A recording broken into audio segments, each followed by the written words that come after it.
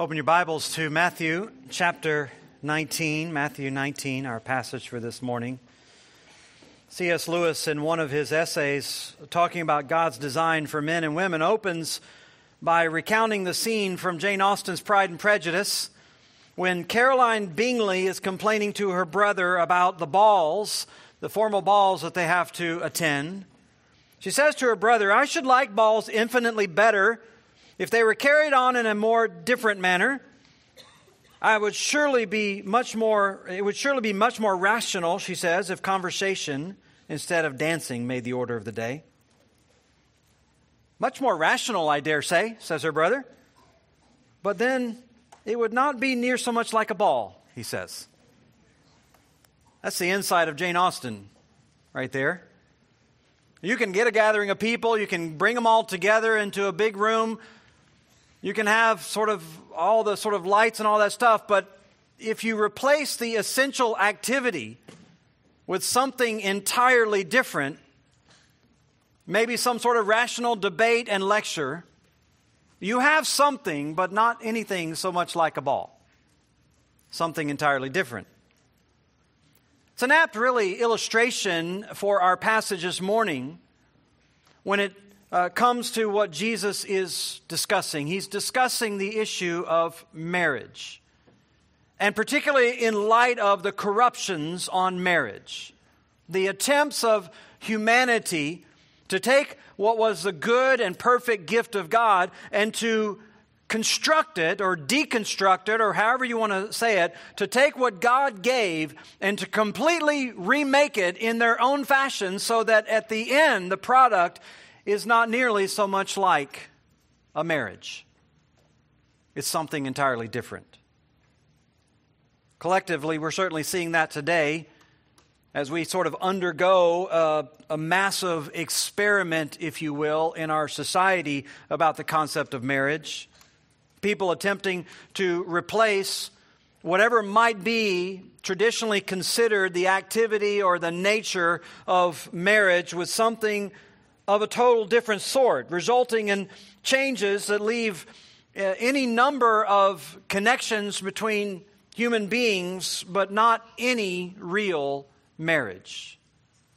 In fact, in many ways, we've reached the low water mark, the low tide mark in our society, whereas everything washes out, all the wreckage that has accumulated over the last several decades is now being exposed. All the sunken junk that has come from our society's abandonment of God's plan. It started in earnest probably in the 60s, although corruption and infidelity and immorality has always been around. At a societal level, it seems to accelerate with the sexual revolution in the 60s, the advent of the idea of feminism and the freedom from what was considered the bonds of oppressive marriages. The feminist movement lobbied strongly across the nation to loosen laws on divorce, to make them not only cheaper, but also quicker, so that people could speed their way out of their marriages. At the same time, people were, in general, delaying marriage as they devalued it as a general rule. They were not necessarily abstaining. They were just replacing marriage commitments with shallow, widespread promiscuity, which itself was fueled by the advance of pharmaceutical birth controls, all of which delayed parenthood and children. Birth rates plummeted. People began to leave their marriages. Simultaneously, there was an explosion of media and pornographic images fostering widespread sexual perversion. Deliberate attempts in the media to normalize that kind of behavior fostered an advancing homosexual agenda, even giving way to gay marriage in some states and then eventually nationally, followed closely by transgenderism, gender fluidity, and now we see on our screens an attempt by media to normalize even polygamy by the shows that they're producing. We're at the point where any traditional idea of marriage is soon going to be in the minority. We're being eclipsed by any number of deviant forms attempting to replace what has always been understood as marriage. But what they're attempting to do is not marriage in the true sense. It may have some rationality behind it. It might have some explanation behind it. But it's not so much like a marriage, a true marriage, as it's defined by our Maker. Even in the church, people are embracing this. It started, of course, with the demise of marriage in the church. Rates in the church trended with the society. It used to be 50 years ago that if you were in the church, there was a 75% chance that you were probably a married adult. That's plummeted down to 52. Even in society, in younger people in churches, they are delaying marriage along with the world, and yet they're not abstaining from promiscuity. They're pursuing their same gratification just without the commitments and the bonds of marriage. All of these things are playing into the same sort of purposes of the undermining of God's ideal, God's plan, God's blessing for society through the institution of marriage. And of course now we have churches that have taken the next logical step of affirming deviant ideas of marriage. For all those reasons, when we come to the passage that we have before us this morning, it cannot be overemphasized. It cannot be overemphasized. We turn our attention to this discussion, to this passage that revolves around a question of divorce and marriage, and elicits from Jesus a response that is at one point both simple and profound, and is probably the most consequential passage in all the Bible on the subject of marriage and divorce. And it's essential for us at the current crossroads of our society that we get crystal clarity on this issue. Because it goes to the very core, the very fundamental core of who you are as a person and the way God's made you. Let me just read this passage for us so that we can kind of know the framework of what we're dealing with. We read in verse 1 of Matthew chapter 19, when Jesus had finished these sayings, he went away from Galilee and entered the region of Judea beyond the Jordan, and large crowds followed him, and he healed them there. And the Pharisees came up to him and tested him by asking, is it lawful to divorce one's wife for any cause? He answered, have you not read that he who created them from the beginning made them male and female? And he said, therefore, a man shall leave his father and his mother and hold fast to his wife, and the two shall become one flesh. So, they're no longer two, but one flesh. What therefore God has joined together, let no man separate. They said to him, why then did Moses command one to give a certificate of divorce and to send her away? He said to them, because of your hardness of heart, Moses allowed you to divorce your wives, but from the beginning it was not so. And I say to you, whoever divorces his wife except for sexual immorality and marries another commits adultery. The disciples said to him, if such is the case of a man with his wife, it's better not to marry. But he said to them, not everyone can receive this saying, but only those to whom it is given. For there are eunuchs who have been so from birth, and there are eunuchs who've been made eunuchs by men, and there are eunuchs who've made themselves eunuchs for the sake of the kingdom of heaven. Let the one who's able to receive this, receive it. Now, there's a lot to unpack in these few verses, and to be honest, it's going to take us a little while. This is today even, not so much a sermon, maybe more of a lecture, or as my friend Paul Lamy likes to call it, a lermon. I'm going to give you a lermon this morning. So take your pencils out and sharpen them, get your notebooks ready, because we need to understand everything that Christ is saying here. We need to get our heads around what God has to say about marriage and what it has to say about us. How He designed it, what His purposes are, why He considers it so necessary, and why He mandates that we guard and protect it the way that He wants us to. Now, to do all that, I want us to trace out 4 important insights that are given to us in this passage in His interaction with Christ. 4 important insights into God's design for marriage. Insights that are going to equip us not only to maintain its purpose, but to maximize its enjoyment and to protect its purity.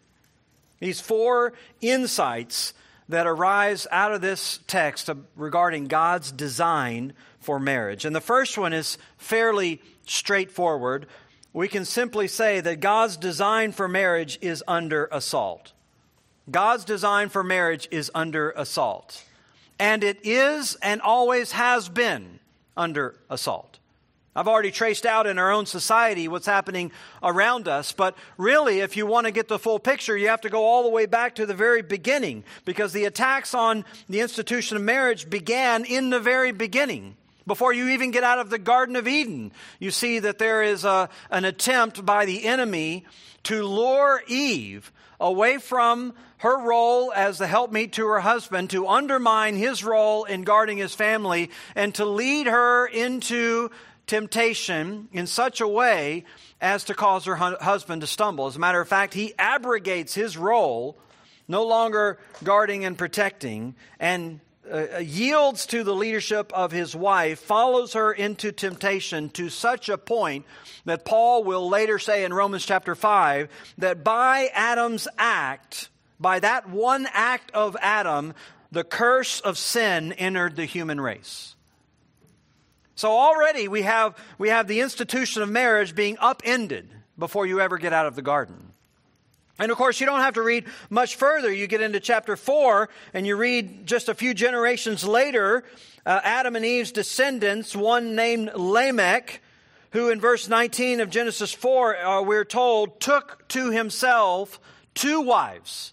So he introduces this curse of polygamous marriage and perverts God's design. He himself was already an oppressive and violent man. In fact, we're told that because one young boy happened to wound him, he turned around and murdered the young boy and then developed a song, sang a song about it within his home to his 2 wives. He sings about his murderous act. By the time you get to Genesis chapter 6, the wheels are coming off. The whole world is being absolutely corrupted. In fact, we're told the Lord grieved over the fact that He even created man. It had gotten so bad. And you may remember, this is the point where He decides that He's going to destroy the whole earth by flood. But the catalyst behind that was actually a corruption of marriage. We're told that the sons of God were marrying the daughters of men. And there are different ideas. Some people think that is the sons of Seth marrying the daughters of Cain, the sons of Cain marrying the daughters of Seth and sort of spreading the corruption of Lamech. There are other people who think that the sons of God were these powerful warlords who were taking multiple wives to themselves and thus corrupting God's design for marriage. Other people believe that these were actually fallen angels, demonic beings who were intermarrying with human women and producing sort of angelic creatures that had to be destroyed by the flood. But whatever the view is on that, what is obvious is that it's centered on a corruption of marriage and God's design for marriage in the way that He wanted it, to the point that God came to the conclusion that He had to destroy the entire humanity, the entire creation with a flood and start all over with Noah's line. And of course, even after Noah, you don't have to read much further before you read the patriarchs and Abram, who himself was suffering in his marriage because they were barren, he and his wife. And Sarai comes up with this not so ingenious idea of having her husband sleep with their female slave, Hagar, so that they could produce an heir. Until she suddenly realizes, when Hagar is pregnant and gives birth to a son, she suddenly realizes how jealous she is of Hagar and allows her sinful jealousy to then cause her to mistreat her slave and abuse her slave, cause her to run away. A few generations later, that one sin is multiplied in their grandson Jacob, who has not one wife but two, not one concubine but two. With these 4 women, he produces any number of heirs, 12 sons and multiple daughters, and all the time there's infighting and jealousy and animosity between the women and between the children. And throughout the book, you just get this idea that marriage is never quite on a solid footing. As the book closes in Genesis, of course, we know Israel is bound in captivity, in slavery in Egypt, and we open up the pages of the following book in Exodus, and what we come to realize is that Israel, although they have multiplied many times over, although they number hundreds of thousands, maybe a million people after hundreds of years of slavery in Egypt, they have now been so infected by the pagan and promiscuous culture of Egypt that they themselves had abandoned any matrimonial standards. They were corrupted. They were engaging in fornication and adultery and prostitution. God brings them out of their slavery, but He doesn't bring them out of that mindset. And so even as He's going and establishing a new order, as He's giving them the law on the Mount of Sinai, reestablishing the high ground of marriage, laying laws that would call for the death penalty in the case of any kind of sexual immorality. Even as He's doing that very thing, at the foot of the mountain, the entire generation is engaged in all kinds of fornication and impurity. Israel couldn't even enforce their law to begin with because it would have created such a violent slaughter of all of them. It was impractical. And so, divorces became rampant. People practicing immorality all the time. People being unfaithful to one another all the time. Divorces exploded. Moses tried to regulate them, but even that was difficulty. By the time you get to Israel's kings, even their earliest kings were polygamists, marrying multiple women. And it just goes on and on as you move through the centuries with Israel. Eventually they would begin to outwardly conform more and more to God's law because of their sort of religious strictures, but their hearts never changed. They were still adulterers and fornicators.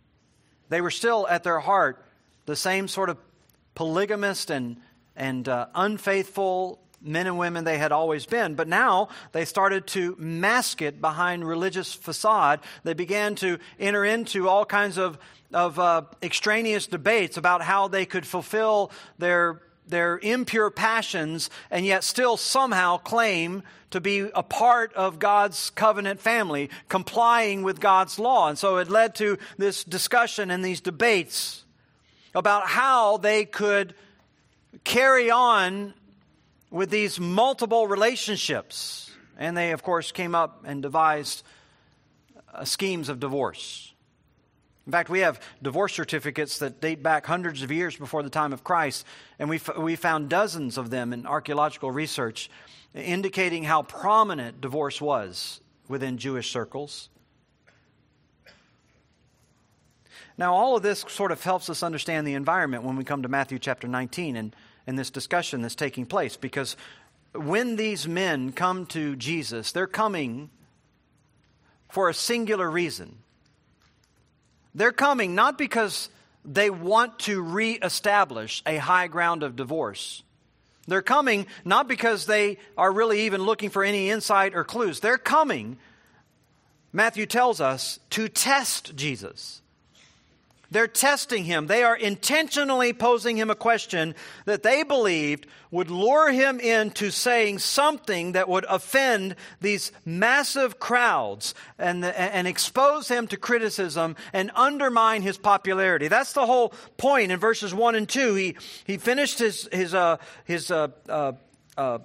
lecture, his teaching there in Matthew chapter 18, and he begins his journey towards Judea. He's heading south from Galilee. This will be his final trek, his final journey. He's taking, if you will, the first steps toward the cross. And as he begins that sort of heavy burdened journey and knowing what's ahead of him, all along the way there are these crowds that are swelling around him. His popularity seems to be at its height, and he's healing people all along the way. And the Pharisees are seeing this and they can't stand it. And so we're told in verse 3 that they come up to him with this question to lure him into saying something that would undermine this popularity and bring him under criticism. And their question has to do with divorce. Is it lawful to divorce one's wife for any cause? This is their sort of no-fault divorce mentality. Is it okay for people to divorce for any reason? Now that is basically a summary statement of a rabbinic debate that has taken place particularly in the period right before Christ. In fact, Rabbi Hillel, who lived about 20 years before the birth of Christ, had taught this very thing. He had lifted a statement out of Deuteronomy chapter 24, where Moses was regulating not divorce so much as remarriages. But in the course of regulating remarriages, he mentions the word divorce, and Hillel devises a teaching based off of a twisted understanding of that passage that said that a man could divorce his wife for any offense, any cause, anything that set him off at any moment. He could go and get a certificate of divorce. And this created a system, a culture of easy divorce that led to rampant divorce within Israel. And really what was happening is these people were finding ways to fulfill, as I said, their sinful indulgences and still claim to follow God. All of it under the guise of religious cover. But all of it still undermining, all of it still rejecting God's design. His design for marriage has always been under assault. Well, Jesus hears all this. And he's not going to get drawn into some rabbinical debate about some specific justification for divorce. Instead, what he does is he points them back to the very beginning, to the time before any of the corruptions ever came in, to the time when the world was perfect, to the time when God originally designed marriage, to try to get them to understand what is fundamentally wrong, not just about divorce, but about their whole question. It's our second insight that we find in this passage, and that's that God's design for marriage unites men and women. God's design for marriage unites men and women. That's where Jesus takes them.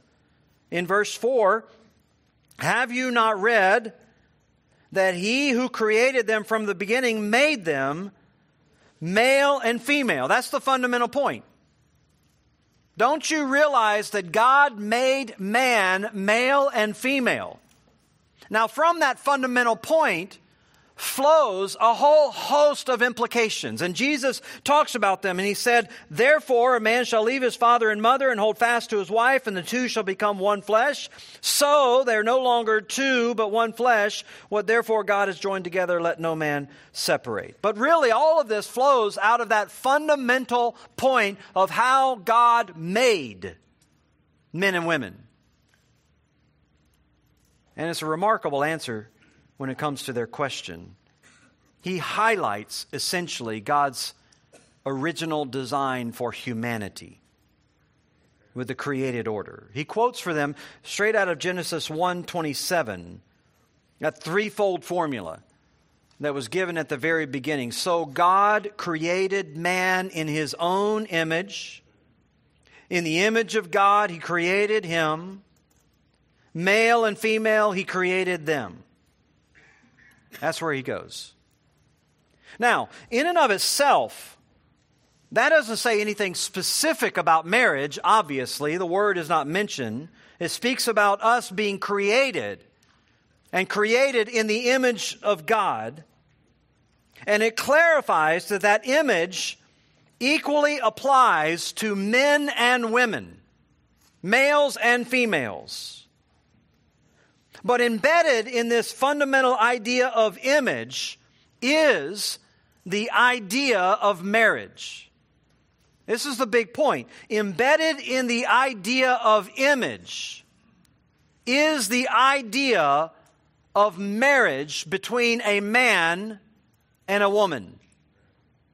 And it becomes evident as you continue to read in the next verse of Genesis 1:28, God blessed them, and God said to them, "Be fruitful and multiply, and fill the earth and subdue it, and have dominion over the fish of the sea and over the birds of the heavens and over every living thing that moves on the earth." So when God establishes humanity in His image, one of the aspects of that image is this duty that we are to fulfill. We are to be His image, or another way to say that is we are to represent God on the face of the earth. That's basically what is behind the language there, the two Hebrew words for image and for likeness. They have the idea of a replica, of a visible representation of something. Much like ancient kings, when they conquered a territory, they would typically establish a statue of themselves before they left, so that when they were out of the way and no longer visible, people could look on their monarch and they could be reminded of who is ruling over that territory. Well, God establishes a symbol of Himself. And that symbol of Himself is humanity in masculinity and femininity, in men and women. We're given this royal office with this royal vocation, if you will, to be the administrator and the symbol of God's rule on the earth. And we're entrusted with the task of extending and carrying out that rule on the earth. And in that way, we represent and reflect Him.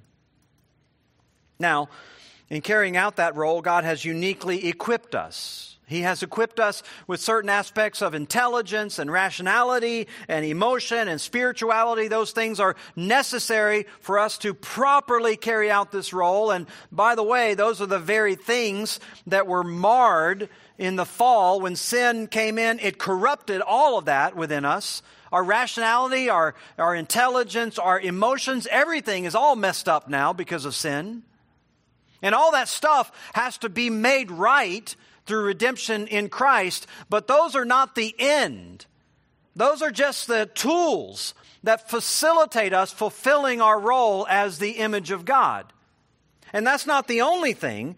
The other thing with which we are prepared, the other way in which we are equipped, is that we are created as two, as dual genders, as male and female.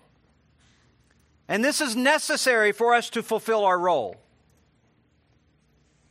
Alistair Roberts writes here, saying, quote, "The creation that God delegates rule over to mankind is an incomplete creation. Outside of the garden, the earth still needs to be subdued, filled, and named. And God prepares Adam for this task by giving him a worked model and a period of apprenticeship in the Garden of Eden, a kindergarten for humanity in its infancy. In Genesis 2, God charges Adam with working on a part of the creation that he had left unfinished and oversees him in that task. And although God had named all the regions established on the first 3 days of creation, all the creatures which God had then populated the earth with remained unnamed.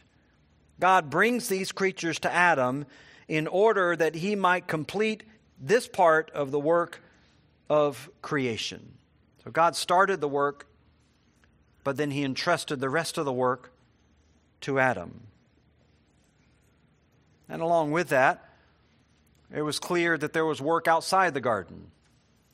Work that had to be done in subduing and bringing dominion, in finding and discovering natural resources and tapping and utilizing all of those things all across the face of the earth. And to do this, man was going to have to be multiplying and filling the earth.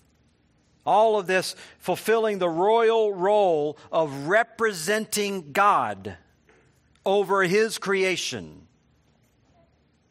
representing Him as His image, and extending His creative rule over the earth. And what's clear, as I said, from the entire passage, is that God entrusted this not to Adam,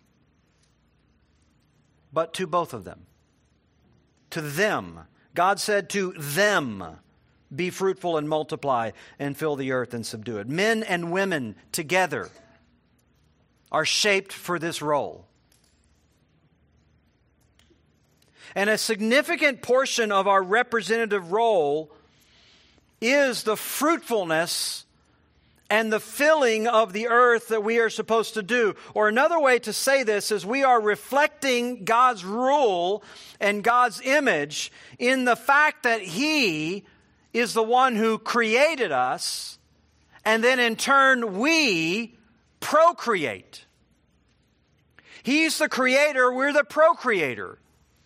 And in that way, we are representing and extending God's rule over the face of the earth. As a matter of fact, this becomes even more clear in Genesis chapter 5, in verse 1, it says, when God created man, He made him in the likeness of God. Male and female He created them, and He blessed them and named them man when He created them. Verse 3, when Adam had lived 130 years, he fathered a son in his own likeness, after his image, and named him Seth. So now Adam is extending the creative work of God as the procreator, but doing it exactly the way God wanted him to do it. We're given this task now of bringing forth these new image bearers. Images of both God and of ourselves as a part of our role in being God's image on the face of the earth. And in giving us that task, this is one of the reasons why God made them male and female. It becomes obvious that both genders are necessary then in fulfilling this role. They're necessary at a fundamental point. Some writers actually believe that the duality there is a further extension of the duality that God was already foreshadowing in all of creation. He started by separating the light from the darkness, the sun from the moon, the sea from the dry land, and males from females. All of this reflecting His perfect beauty and balance. And by the way, these aren't two extreme ends of a spectrum of humanity, a spectrum through which you and I pass back and forth fluidly. These are distinct roles, and yet complementary, created with a certain biological order for heterosexual unions as a mode of human procreation and fulfilling the image of God. Now, the sad thing is that we've reached the point in society where all the beauty and balance of all of that is no longer something to be celebrated. It's something to be overcome. It's a problem to be solved. The fact that people are born this way. Society is past the point of teaching people the glad acceptance of the way that God has made them, and now is really promoting this contempt of self, a contempt of the way that you've been made. People are at war, not only with their own bodies, they're at war with the entire design of God in themselves and in marriage. At the very core of their being, they're made in the image of God, and these distinctions, this image of God is reflected in these gender distinctions and the marriage that flows out of it, and yet it is something that is fundamentally in upheaval in our society. Owen Strahan says, no idea has swept over recent American cultural life like that of transgenderism. It's not that the phenomenon of gender dysphoria is new, nor is it new that men and women have sought to cross over the boundaries of their own sex and embrace the identity or the appearance of the opposite sex. These instincts are in many societies, though nearly always on the fringe, he says.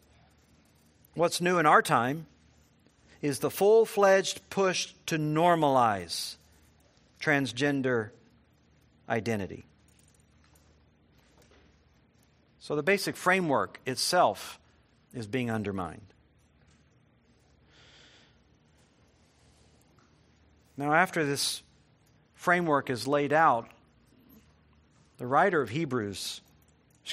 Genesis gives us further insight. He gives us the ability to further understand what this is all about by narrating for us in Genesis chapter 2 the details of this sixth day of creation. He gives us more insight into this fundamental reality of who you are and who I am as male and female, and its implications in marriage. We realize as we start to read Genesis chapter 2 that at the beginning of the day, Adam was created alone. Everything else was not created that way. We're told that the seas were swarming in abundance. We're told the skies were filled with birds and creeping things on the land all over the place. You're given the idea of multiplicity in terms of all the sort of kinds and creatures. But man, humanity, there was only one, Adam. And interestingly, as you move through the creation account, at the end of every created day, God stops to reflect on what has been made, and He declares He saw that it was good. Everything was good. It was all good over and over again. It was good, and it was good, and it was good. But when you come to this, to the solitary state of Adam, the first time you encounter God saying anything wasn't good. It's not good, God said, that man should be alone. Now, this is not as if He suddenly discovered a flaw in the design, something He had overlooked. This isn't an afterthought. Some people think that that's kind of what woman is. She's just kind of an add-on at the end. But no, this is all intentional, very intentional. God wanted to accentuate how special woman was. And so he, if you will, puts her in that crowning spot at the pinnacle of the day. We're told that Adam was put into a deep sleep there on the third day, which is, by the way, why I tell everyone I love naps. They're ordained. They're right there in the text. Saturday afternoon nap. He puts Adam into a deep sleep in the middle of the day and takes a rib from his side, closes up the flesh, we're told, and from that rib He fashions a woman fashions the rib into a woman, such that when Adam wakes up, he declares, "This is now bone of my bones and flesh of my flesh. She shall be called woman because she was taken out of man." Now, this is fundamental because we know that Adam was formed in a completely different way. Adam was formed out of the dust of the earth, but woman was formed out of man. And so you have this very vivid picture of one becoming two. One single solitary person becoming two. And you have this awareness of this work that God is doing in His image in dividing it in such a way that it can fulfill its ultimate purpose. It wasn't good in a singularity, and it becomes good as He does this work. All along the way, He's accentuating to Adam the necessity and even the glory of this. Adam is sort of going through the process of naming all the animals. He's watching them all come by, and he sees them, and one of them walks alongside of another, and one of them is slightly larger, the other a little bit smaller. They seem to be paired off. One of them comes along, and it's got this big furry mane, and another comes along, and it's sort of sleek and glorious. And he says, "Oh, those are lions over there." But they're not exactly the same. They're both lions, but they're not exactly the same. And you wonder, as all that sort of was taking place and the ebbs and the flow of the process, you wonder at some point that Adam began to realize that there's no one like that for him. There's no one that really complements him. Maybe even a sadness that arose in his heart. And so when God puts him to sleep and he awakes, he realizes that God has completed the work. And he's now made what the Scripture calls a helper suitable to Adam. Now, don't get the wrong idea. When you hear that word helper, some people hear that and they kind of think, well, yeah, that's somebody to clean my dishes and make my bed and carry out the trash. But as MacArthur points out, he says Adam could have managed those kinds of duties without a wife, but he had a more important duty for which he needed her help. He was to procreate, to propagate the human race, to populate the earth with people, and obviously he needed a partner for that. He realized that in his role as the image of God, he could not do this. Alistair Roberts again says, if it were for the naming of the animals, the task had already been completed. If it were for purely the labor of tilling the earth, a male helper would have almost certainly been preferable. And while men can undoubtedly find companionship of women very pleasant and vice versa, beyond the first flush of young love, it's in the companionship of members of their own sex that many men and women choose to spend the majority of their time. The primary help that woman was to provide was to assist Adam in the task of filling the earth through childbearing. In other words, the primary issue of Adam's aloneness wasn't his sort of emotional, psychological feeling, but the fact of that he couldn't fulfill his purpose. And so he came to realize that he needed another. And so the text makes clear that these differences are not just incidental. They are essential. They're deeply meaningful for us reflecting and doing the very thing God created us to do. He made us male and female, and through that distinction and that combination, we are to reflect Him in all the ways that He wants us to reflect Him. And there's a sort of a biological element to that and a social element to that. Both genders participate in the role as royal representatives of God, but we also understand that there are differences in our physical and social makeup that make us where we're not interchangeable. There are functions that are particularly pronounced from men and women. Again, Roberts writes, in the task of exercising dominion and subduing creation, man is advantaged by reason of his typically significantly greater physical strength, resilience, and willingness to expose himself to risk. He also has his advantage on the account of the greater social strength of bands of men. In the task of being fruitful and multiplying and filling the earth, however, the most important capabilities belong to women. It's women who bear children, who play the primary role in nurturing them, who play the chief role in establishing the communion that lies at the heart of human society. And all of this is sort of bound up in the way that God wants us fulfilling His image. These distinctions, even sequenced the way they are in the first days of creation. God lays it all out, you understand. not just as some raw timetable, but as a normative pattern. That's why whenever you get to the very end of Genesis 2, the writer, if you will, steps out from behind the lens. I guess creators call that the fourth wall, right? He breaks through the fourth wall. He steps out from behind the lens to actually address us as readers based on everything that we have heard up to this point. And he talks directly to us, and he says, therefore, a man shall leave his father and mother and hold fast to his wife, and the two shall become one flesh. This is, of course, the very verse that Jesus cites.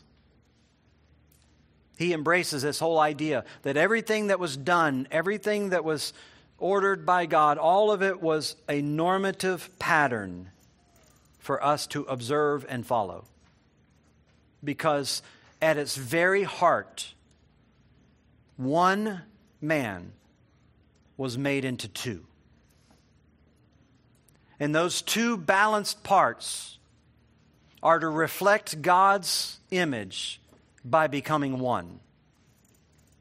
In fact, that oneness happens not only through the marital union, as the text implies there, but that oneness happens even as we join together our genetic code and procreate and once again extend the work of God, so that continually in a repeated fashion you have this demonstration of God's work of bringing two into one. Two into one.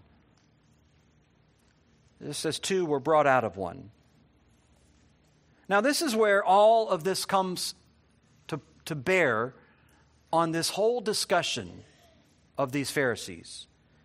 Because what Jesus is basically telling them, don't you understand that God's fundamental design was two? Don't you get it? God's fundamental design was two. And it wasn't a preferential issue. And it wasn't a practical issue. And God didn't design it so that you could have three in one, or four, or five, or any of those other things. God didn't design it for one to divide himself between two women, or three women, or one woman to divide herself between multiple men. God didn't design polygamy. He didn't design adultery. He didn't design fornication. He didn't design multiple partners. He didn't design any of that. Don't you understand that at the very fiber of the way that you were made, the very core of your person as the image of God, God divided you into two, and he designed you to come together as two. So before you even have this conversation about divorce, before you even begin to contemplate all the ways that you can get around that model to follow and indulge your sinful preferences, you need to come back to that fundamental idea at the very, very core. God designed two so that they could be one. And that's all he ever designed. That's all he ever designed. So everything that you're doing to violate that, to smear that, to undermine that, to distort that and pollute that, everything that you're doing, you are undermining yourself. You're undermining your role. You're undermining the very dominion and purpose that God has entrusted to you. Now, all of that sort of lays a foundation for us to then come back next week, Lord willing, and to begin to unpack the devastating consequences of deviation from this pattern. And particularly as it's expressed in divorce, why that is so heinous an idea for God's design of marriage. Now, thankfully, I will add that while these deviations happen, and while all of these sort of distortions have come into our life as a part of this corrupt world, God's in the business of taking what is fallen and broken and restoring. He's in the business of taking even us who have marred our inner man and distorted our image because of our sin, and recreating us, the Scripture says, in the likeness of the image of Himself. He created us. We distorted it through our sin. But God's forgiveness and God's mercies are able to cleanse even that and to set us aright so that we can live the way He designed us to live. And that'll be a focus for our time as well next week. Father, we're grateful for these kind of insights. They're so necessary for us because around us, our culture and society is attacking Your plan, undermining us in our very being as the images of God, and frustrating our experience on this earth. Lord, for that we need Your word to clarify, and we need Your gospel to cleanse. And we need Your Spirit to renew us personally, individually, and then within our marriages to purify us, our hearts, so that we gladly embrace Your plan for us, carrying out the design for which we were made. We pray that You would help us to do that in the coming weeks. We ask in Christ's name. Amen.